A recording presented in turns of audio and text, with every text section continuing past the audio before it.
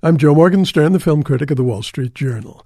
The Italian of a movie called The Italian isn't Italian. That's only the nickname he's been given in a miserable wreck of a Russian orphanage. His real name is Vanya. He's 6 years old, and if other people play his cards right, he'll be whisked off to Mediterranean warmth by Italian adoptive parents.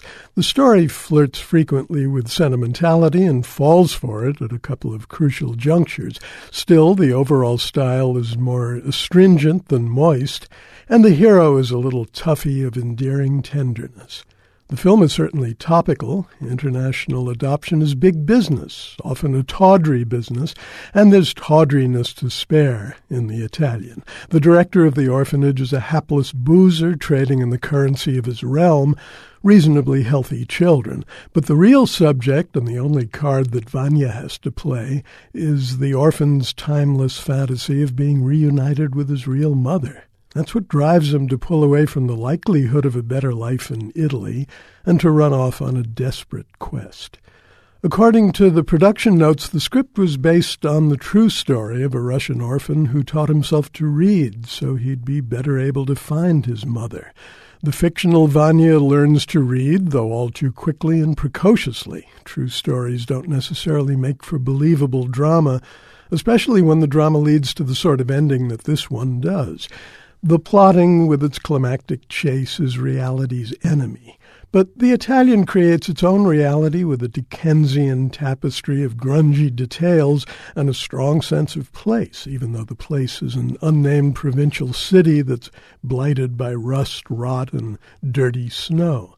The orphanage is nominally run by its drunken director, but day-to-day power over children's lives lies with a shadow government of older boys, most of them played by real-life orphanage wards. They send the younger boys out to cadge and steal, and the older girls to work the streets. You inevitably think of Oliver Twist and Dickens, but little Vanya on his journey of self-definition made me think of A Death in the Family in James Agee. Writing as the boy he was in Tennessee in 1915, a 6-year-old still at home with both parents, he lamented that even those who love him will not ever tell me who I am. The Dead Girl was written and directed by Karen Moncrief, who made her feature debut 3 years ago with Blue Car. That was a distinctive and promising film in which a high school teacher reads a student's poem about her turbulent life and then advises her to go deeper.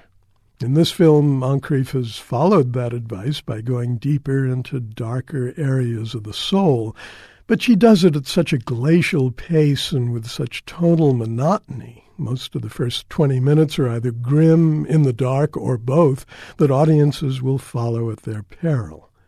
The girl of the title is both a corpse discovered in a field and the dramatic nexus of several stories. The film suffers not only from its own bleakness, which deepens as the stories wear on, but from the dramatic diffusion of most of the currently fashionable scripts in which everything and everyone is somehow connected.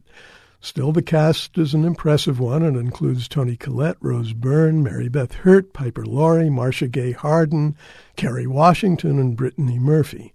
Michael Grady's cinematography is stylish, accomplished, and, thanks to its dark, glum colors, mostly off-putting, like the film as a whole. I'm Joe Morgenstern, the film critic of the Wall Street Journal. I'll be back on KCRW soon with more reviews.